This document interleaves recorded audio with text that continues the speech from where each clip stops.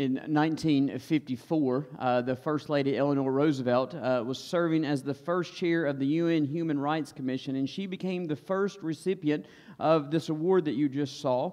This award was established for individuals and people who go above and beyond the call of duty to protect refugees as well as displaced and stateless people. And so since 1954, it's been given to 60 individuals or organizations that really do just that. They go above and beyond what normal folks would do to help serve refugees. And Dr. Attar, who you just saw in that video, was awarded that, won that prestigious award in 2018, and he is the only surgeon, like you saw, in the South Sudan Upper Nile region, and it is that area's home, or temporary home, to at least 200,000 people. 150,000 of those are temporary residents. They are refugees who are escaping or trying to escape war in Sudan. Now, to put that in perspective for you, because sometimes we lose ideas when we see 200,000 people. If you took the whole population of Rowan County and the population of Davie County and you combine them together, you would still be about 20,000 people short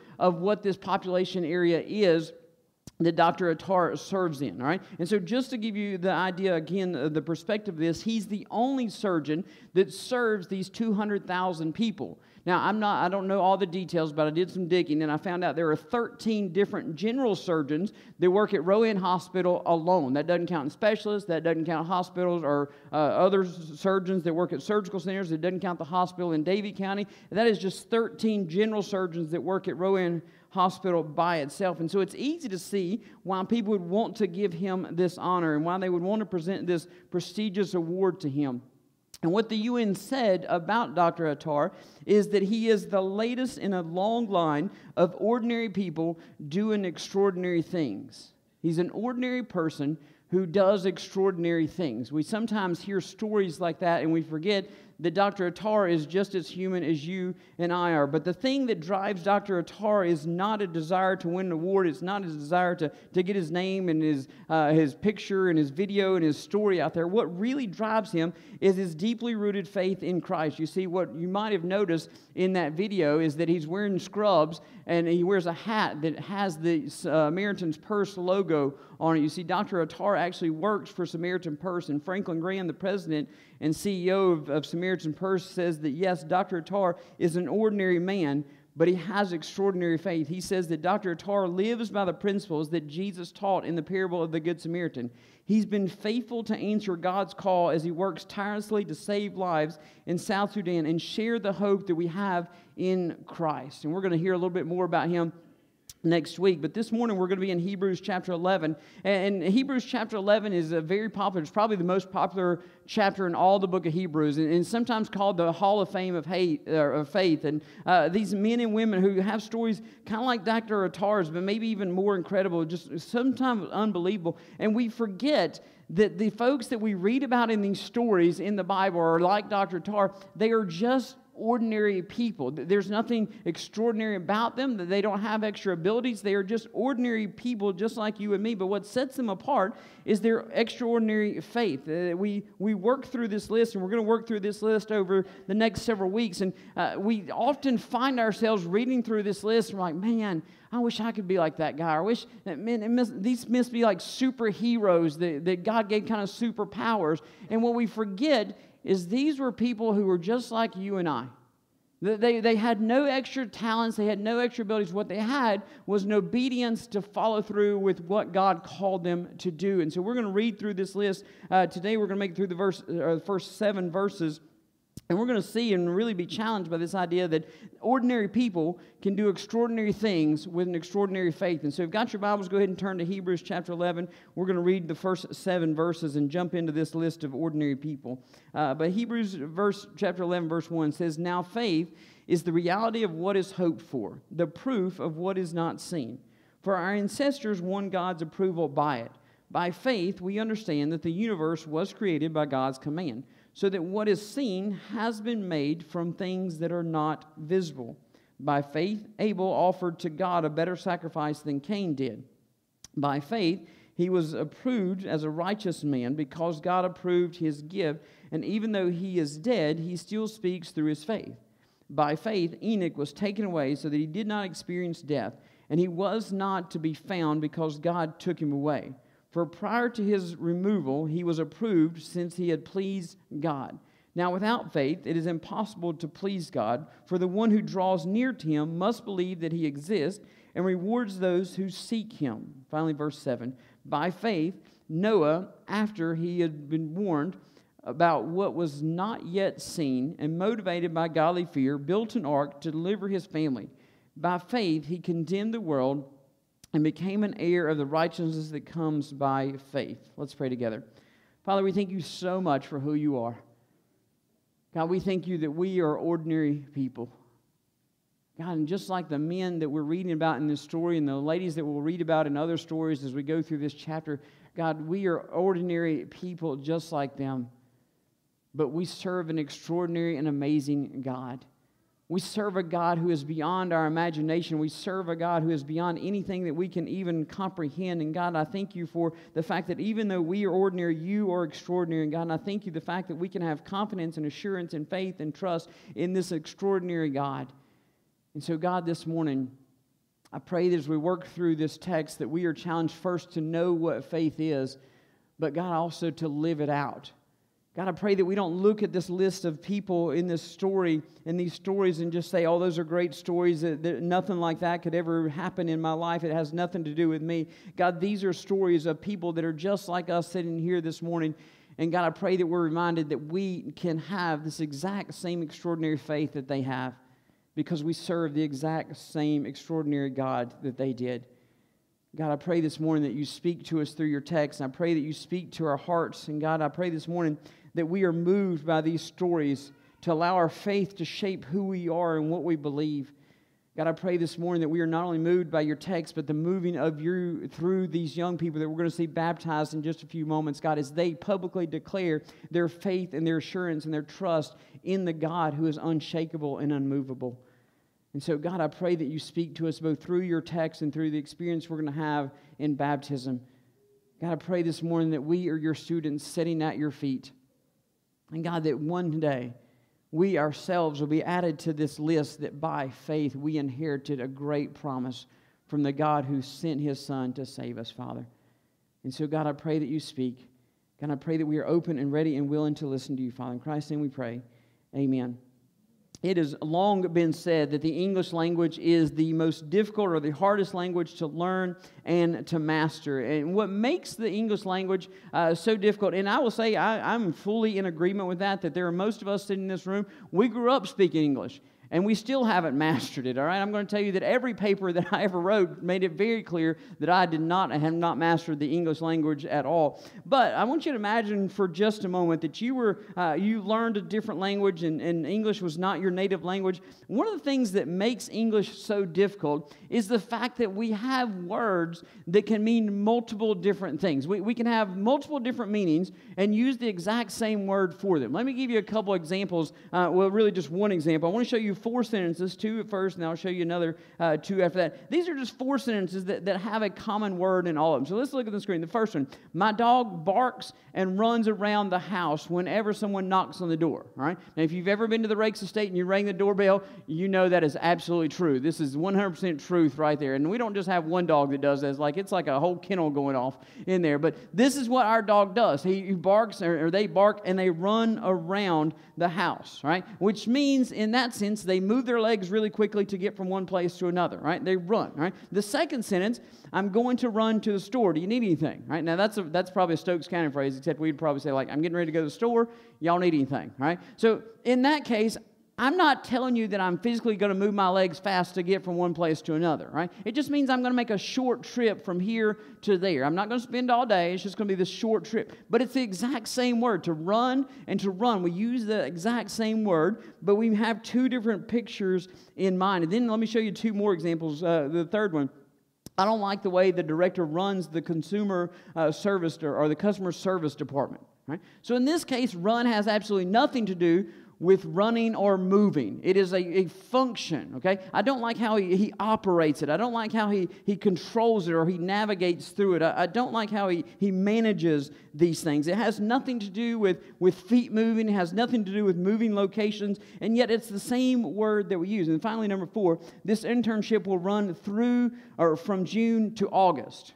Right? So in this case, run is a time span. It will go from this period to this period. It's this time span, right? So I want you to think, if English was not your first language and you read sentence number 4 with the idea that running is your legs moving quickly to get you from one place to another, and you read sentence number 4, this internship will run from June to August, somebody's going to be a really tired intern at the end of August. Right? For 3 months, they are going to be moving their legs quickly to get from one place to another. And I don't know if you've ever been in internships. Sometimes that's the case, but you're not constantly doing that. All right? And so I share with you that the part of the problem with our English language is just that we have all these multiple meanings for the same word. And sometimes we even make up meanings that aren't exactly what that word means. By the way, the word run has 625 different meanings. All right? 625 different definitions. This may be why people don't like America, okay? I'm not saying it, but because we make up all these things. And then you have all these people who can make up their own definitions of what they want the word to mean when they feel like it that way, right? And so when you are talking about something, when you're trying to communicate something, it's very important that you communicate what that word actually means. We don't live in this world society anymore where we can just use a word and everybody knows what it means. Unfortunately, we live in this world that sometimes we use a word and we have to define what we mean by that word, right? Because there's confusion of what these words mean. For example, the word run. Are we moving our legs fast? Are we going on a short trip?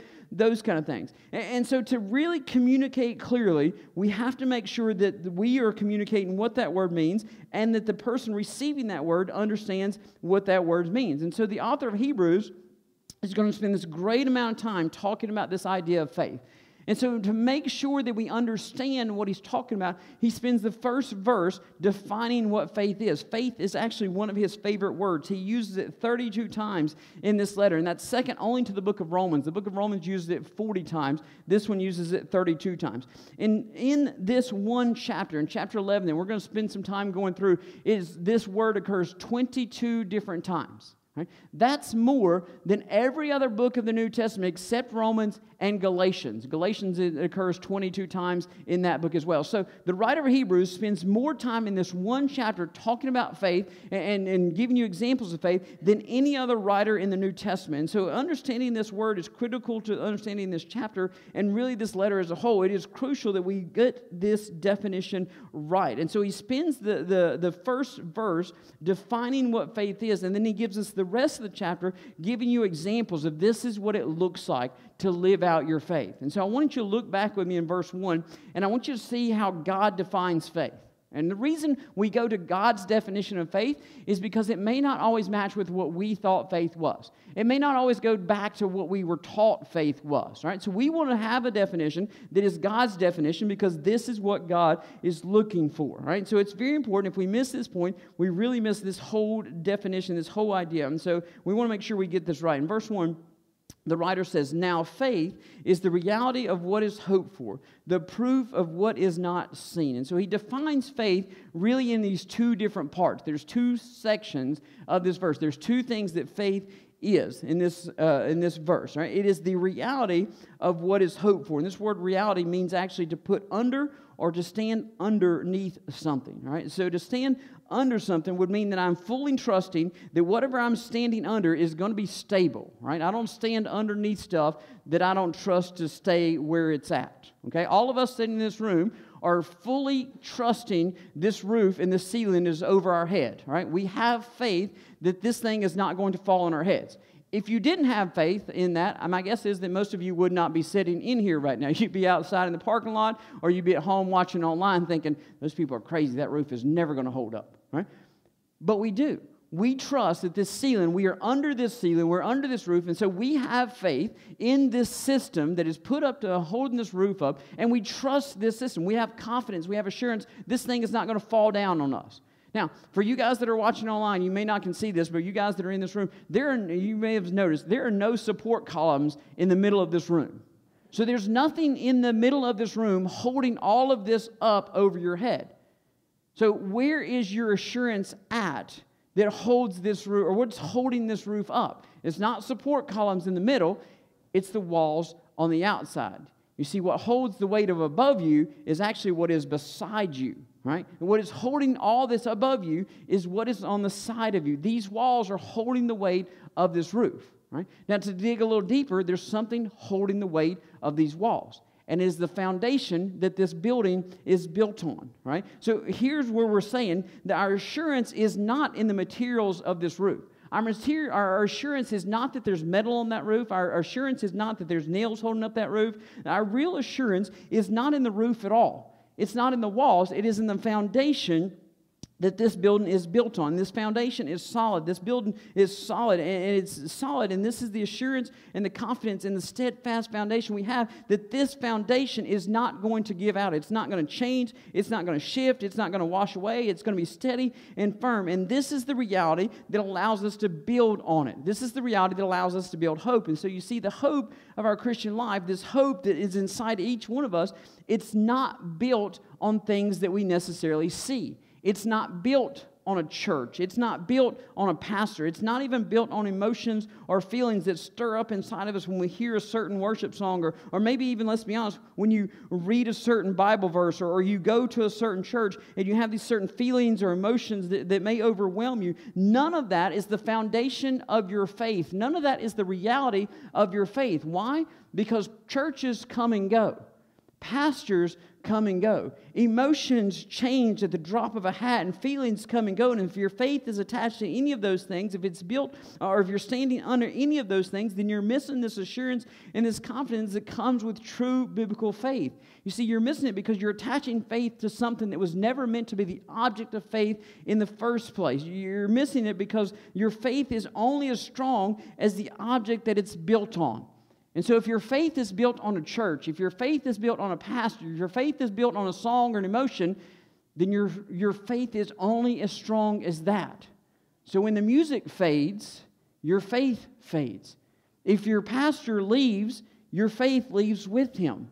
If your faith is in your health and your abilities to do things, and that fades, your faith fades with it.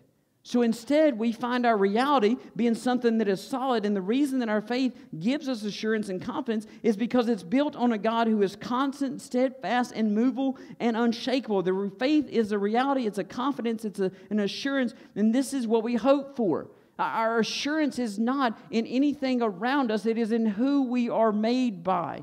And it's the one who does not change. And we don't have to worry about him waking up tomorrow and feeling different about us. We don't have to worry about him being surprised about what tomorrow holds. The reason we have assurance and confidence is because the God that we serve does not change. And we build our hope and our faith on that. But then the writer goes on to the second part of this definition, and he says it is the proof of what is not seen. And this word that he uses for proof is an interesting word. It's only used twice in the New Testament, right? It's used here, and it's used in 2 Timothy 3, verse 16. In that verse, it's not translated as proof, it's translated as reproof.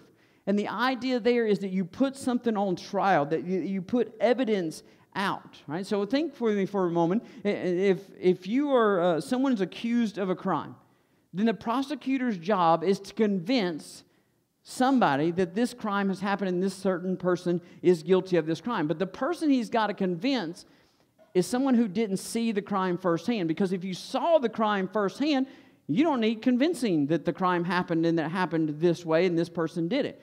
You just know it.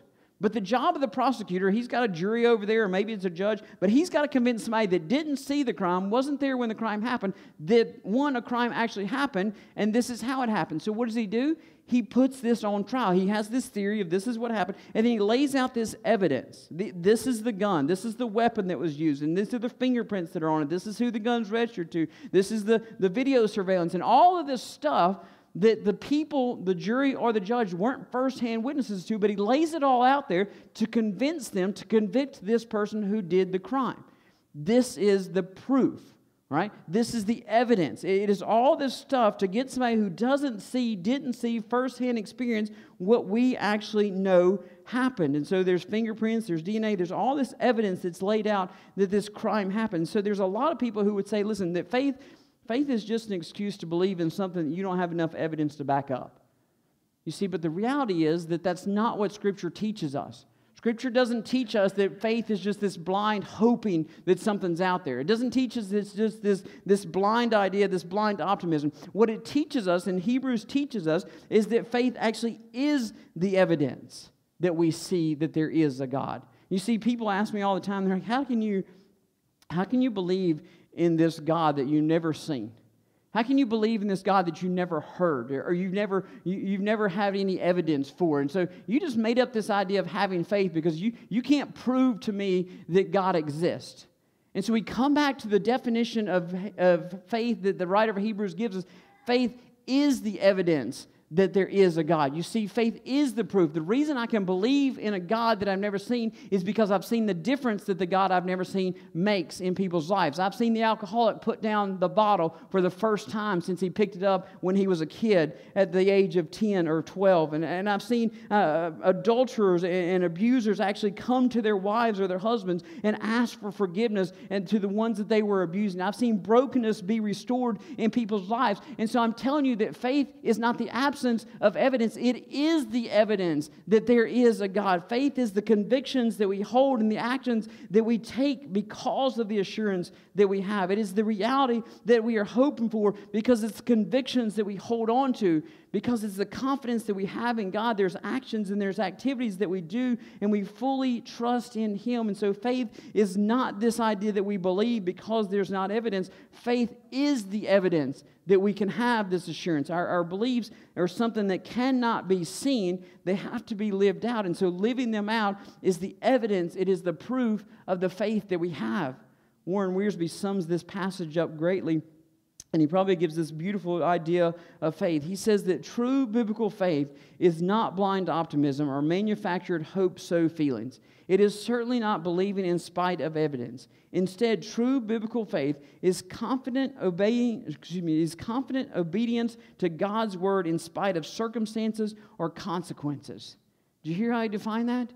It is biblical faith is confident obedience to God's word in spite of circumstances and consequences.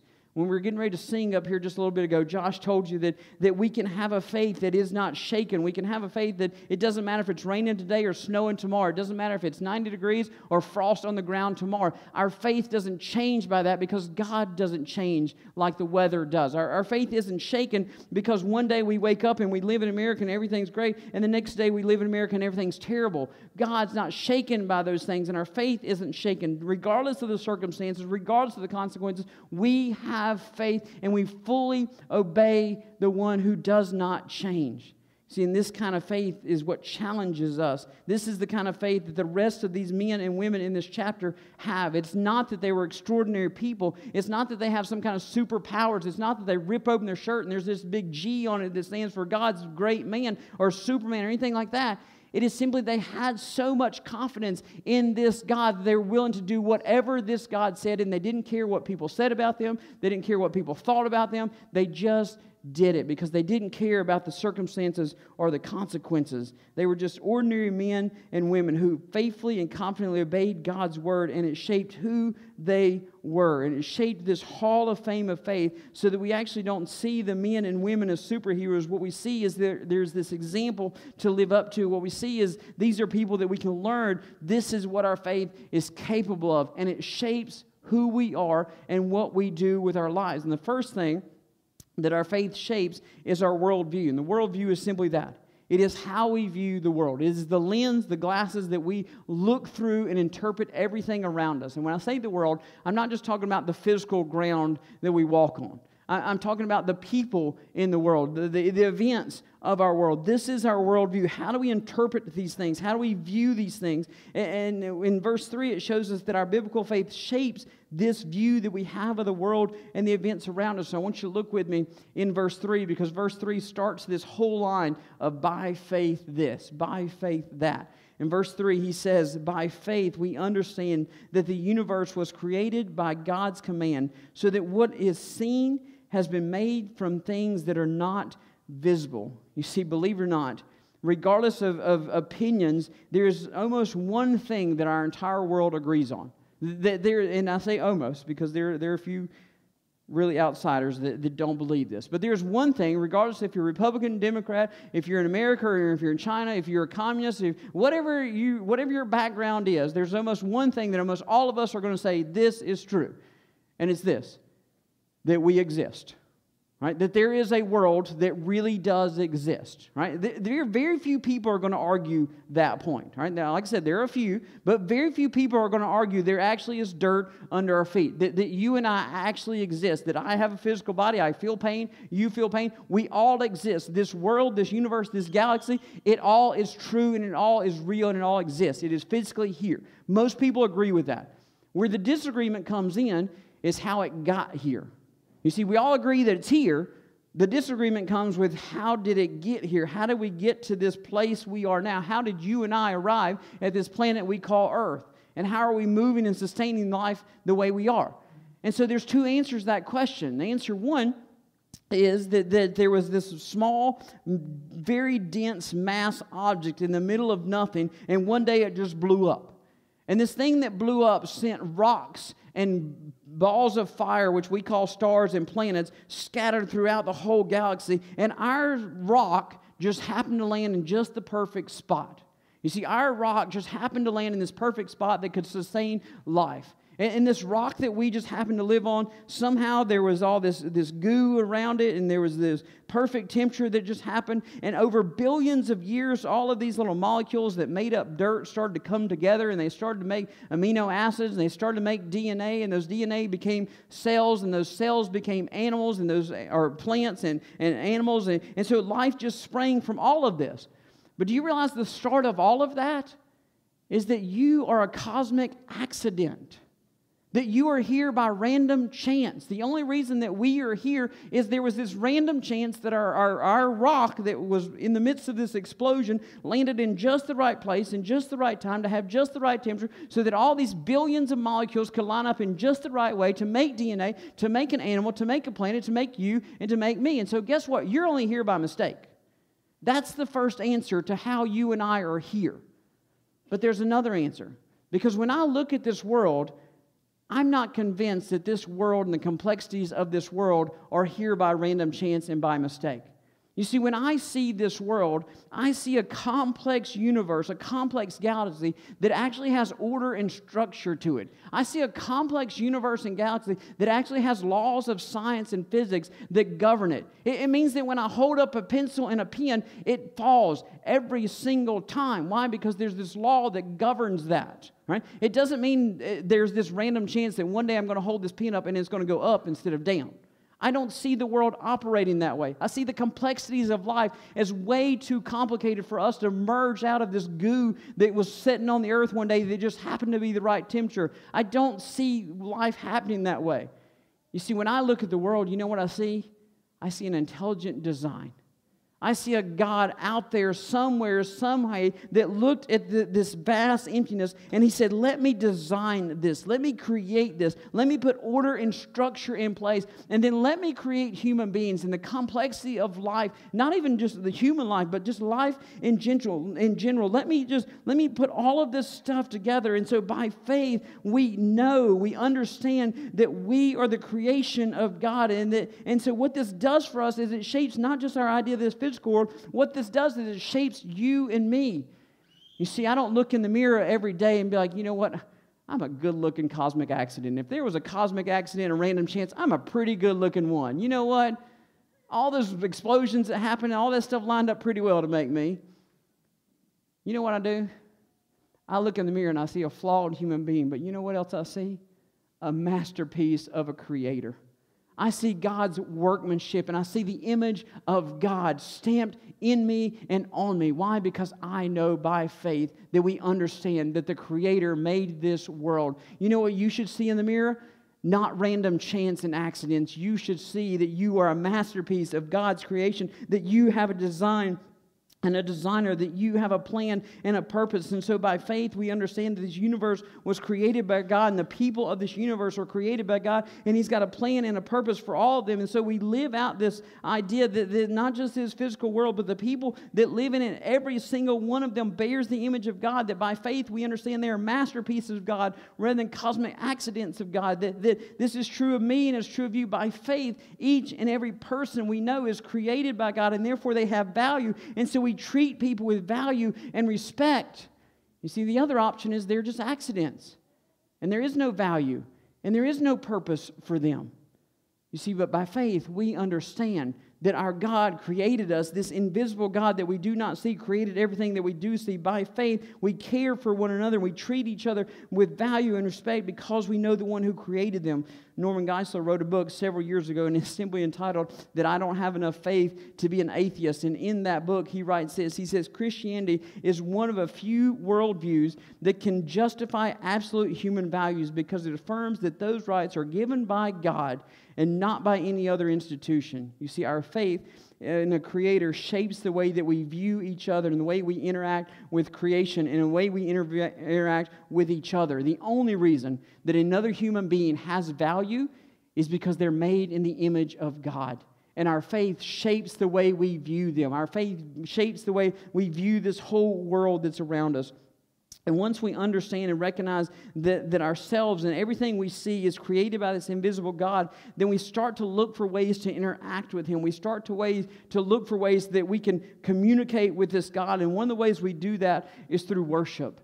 And so that's the second thing that he tells us in this passage, that it should be shaped by the respect or the faith that we have. Our worldview and our worship should be shaped by faith. And to help us see this, the author skips the first generation. What he does, I don't know if you realize this, in chapter 11, he starts with creation, and then he skips over Adam and Eve, and he goes to their first children, Cain and Abel. And then he goes through really a whole good chunk of the Old Testament. So if you want a Cliff Notes verse in the Old Testament, read Hebrews chapter 11. All right? We're not going to go through the whole thing today, but we're going to work through all of it over time. But he skips this first generation.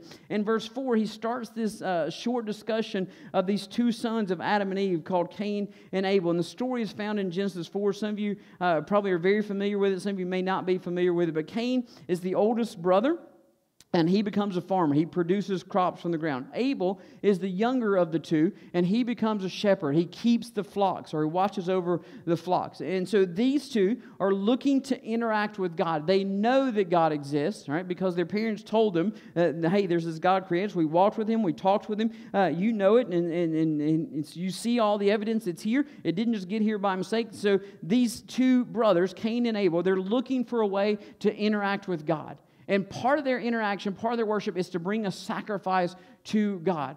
And so Cain does just that. He gathers up some stuff from the field. He gathers up produce and he offers that to God. Abel gathers up from the flocks, and he brings not just any flock, but he brings the firstborn of the flock. In Hebrews, and so we have these two different sacrifices that are happening. Right? And then we have this idea that one of them is an acceptable sacrifice, but the other is not. Right? And so we go back and we read where we said in Hebrews chapter 11, verse 4, it says, by faith Abel offered to God a better sacrifice than Cain did.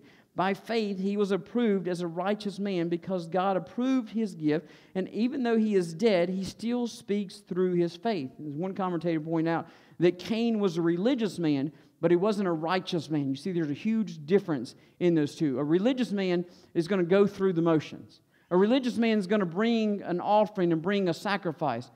But a righteous man is going to bring the best sacrifice. A righteous man is going to bring the firstborn of his flock. A righteous man is going to understand that we don't come to God without anything less than our best, and we don't come to God without understanding what He's required of us. You see, Cain brought what he had, but what he had was not what God requested. What God requested, and what Hebrews told us earlier in Hebrews chapter 9, verse 22, that if you're looking for forgiveness, it only comes in one place. In chapter 9, verse 22, it says that without the shedding of blood, there is no forgiveness. So what was Cain doing? I'm just going to go through the motions. I've got this produce here. It's just extra produce. I'll just give it to God. And Abel, on the other hand, says, I need forgiveness because I've not lived up to the standards, and I'm going to bring the blood sacrifice. And so what it tells you and I sitting in here is that our worship is shaped by our obedience to God, that you and I don't get to come to God on our terms. We come to God on His terms. You and I don't get to say, hey, I lived a good life, and I've done X, Y, and Z, and I gave this much money to the church, and now let me into heaven. It says the only way into heaven is through the blood of Jesus Christ. And through the blood of Jesus Christ, you can have forgiveness. And so if you're looking for forgiveness through church attendance, if you're looking through forgiveness for sitting in worship every single Sunday or joining online every single Sunday, if you're working, you can write 1,000,000 worship songs, and it is all religious and not righteous. Why? Because the only way to forgiveness is through the blood of Jesus Christ. And so Abel understands this, and he comes to God by bringing God what God requires. He comes to God on His term. And so our faith demands that we bring our best to God. Our faith shapes our worship, and it demands that we obey God and we give God what's rightly His. By faith, we know that the blood of Christ is the only acceptable gift to Him, and there is no other way to be approved by Him or even to approach Him.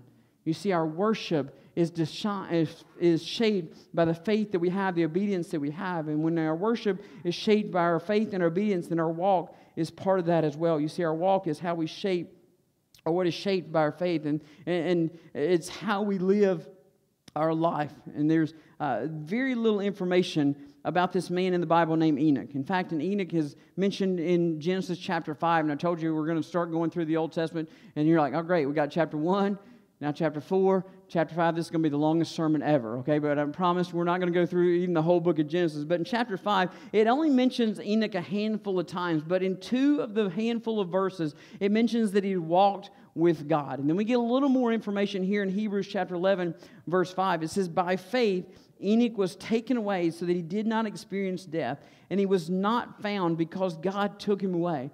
For prior to his removal, he was approved since he had pleased God.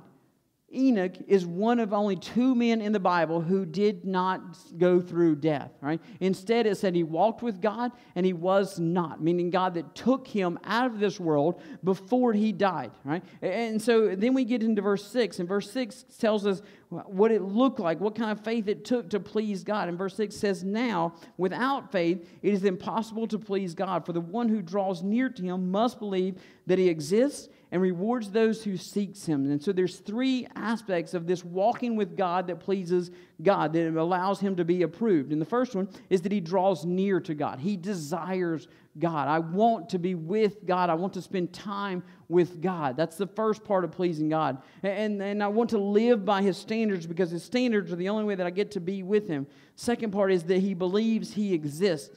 And when we say he believes He exists, not just He's out there, but that He is true, and that He has truth for us. And finally, he rewards those who see Him or seek after Him. It means the truth that He has for us, He's true to follow up with it. There's a promise that He gives us, and He keeps His word each and every time. You see, Enoch walked with God. He desired to be with God. He spent time with God. And I want you to understand that Enoch lives in the time right before the flood, and the Bible describes that generation as a wicked time, a very terrible time when all the inclinations of a man's heart and all the world was wicked. And so Enoch is walking very different than the rest of the world. He stands out from everybody else that's following what the world is doing. Chuck Swindoll says that Enoch's faith, which kept him in step with God, kept him out of step with his generation, and pleased God so much that He took him from this earth before the judgment of the flood had time to end his life. You see, our faith makes us walk with God, and sometimes it makes us walk against our generation. Sometimes it makes us walk against what this world has for us, which brings us to the last part.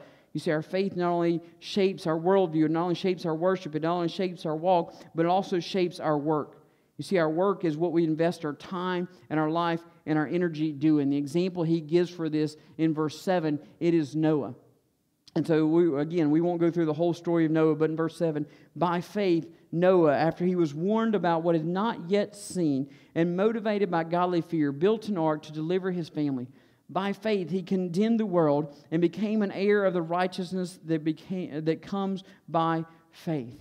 You see, what it was is Noah's living in a time where there's never been a flood. They've never had a flood in that area at all. And so then God tells Noah, he warns Noah, he says, listen, Noah, there's going to be this terrible flood, and I'm going to wipe out the whole world, and I'm going to let you live because you have been righteous. I'm going to let you live. And to do that, you need to trust me. You need to have assurance that what I'm about to tell you, A, is going to happen, and B, this is how to survive it. And so you need to build a boat. And you need to gather your family. You need to gather these animals, and I'm going to bring these animals to you. But you need to be faithful and obedient to me. Trust me on this, Noah. And so even though the flood hadn't happened, even though the rain hadn't started falling, Noah started building this boat. And I don't know about you, but if you've ever done something that kind of draws attention, Noah's building this massive boat, and there's no flood going on. There's not even a rainstorm going on. And Noah's out there building this massive boat, and I could just imagine all the ridicule of all the people. Dude, what are you doing? This is the most ridiculous thing. Do you know how above sea level we are? They didn't think about it that way, but do you know how far from sea level we are? And you think water is going to get up here? You really think this is going to float? You really think this is going to work? No, let's be honest. If there was a God, and if God told you that the end of the world was coming, is this really how you want to spend it? Let's be honest. This is the part of the story of Noah that we don't think about. Noah knew the end was coming, and yet he chose to do the work of God rather than living up his last days. Noah could have said, hey, God, thanks for the warning. I appreciate you telling me that the end of the world is coming. I've got one more year, or maybe 18 months. I don't even know how long, but I've got X amount of time. So let me just live it up and enjoy these last few moments I've got before the end of the world. You see, Noah could have invested his time, his life, and all of his energy in living for things and pleasures of this world. But you know what he did instead? He invested his time, his energy, and his effort in doing the work of God so that God could rescue this broken generation, that God could rescue not just him and his family, but all the animals of the earth. And yes, I take that story as the literal text. I take that story as the word of God, and I take that story as true because God's word said it is true. And so by faith, Noah worked at God's work instead of seeking his own pleasures at the end of his time. Listen, all of us sitting in this room and all of us watching online, our time is numbered. We all have an expiration date, and some of us know that we're a little closer. Some of us don't know how close we are. Some of us have no idea that it's coming, but it's coming. And so here's the question and the challenge of somebody who's an ordinary person but has extraordinary faith. What are you going to spend your life doing? Are you going to spend your life working for the pleasures of this world, or are you going to spend your life doing the work that God has called you to do? Are you going to invest your time, your life, your energy, and all the things in this world that is going to fade away and it's not going to last and it's all eventually going to be burned up anyway? Or are you going to spend your time working for something that's going to last for eternity? Let me put it to you this way. Do you spend your work so that your family can do things on this earth? Or do you spend your work so that your family can pass on faith to a next generation and make an impact for the kingdom of God that will speak even after you are gone, just like Abel did? You see, we have a choice. We don't have a choice about the end of our life. We don't have a choice of when that happens. What we do have a choice is what we do from now until then. And by faith, we know that we can do the work that God has called us to do versus living for ourselves and living for what this world says will bring us pleasure. By faith, we know there is an end. By faith, we know that the end is coming. And by faith, we know that we should be doing His work instead of our work and seeking our pleasures. And so the question of Noah is not, are you going to build a boat? The question of Noah is not, are you going to save all the animals? The real question of Noah is that by faith, are you going to do God's work or your own work for the rest of your life? Where are you putting your energy, your time, and your effort in? Things that are going to be burned up and aren't going to last, or in something that's going to last for all of eternity? Let's pray together.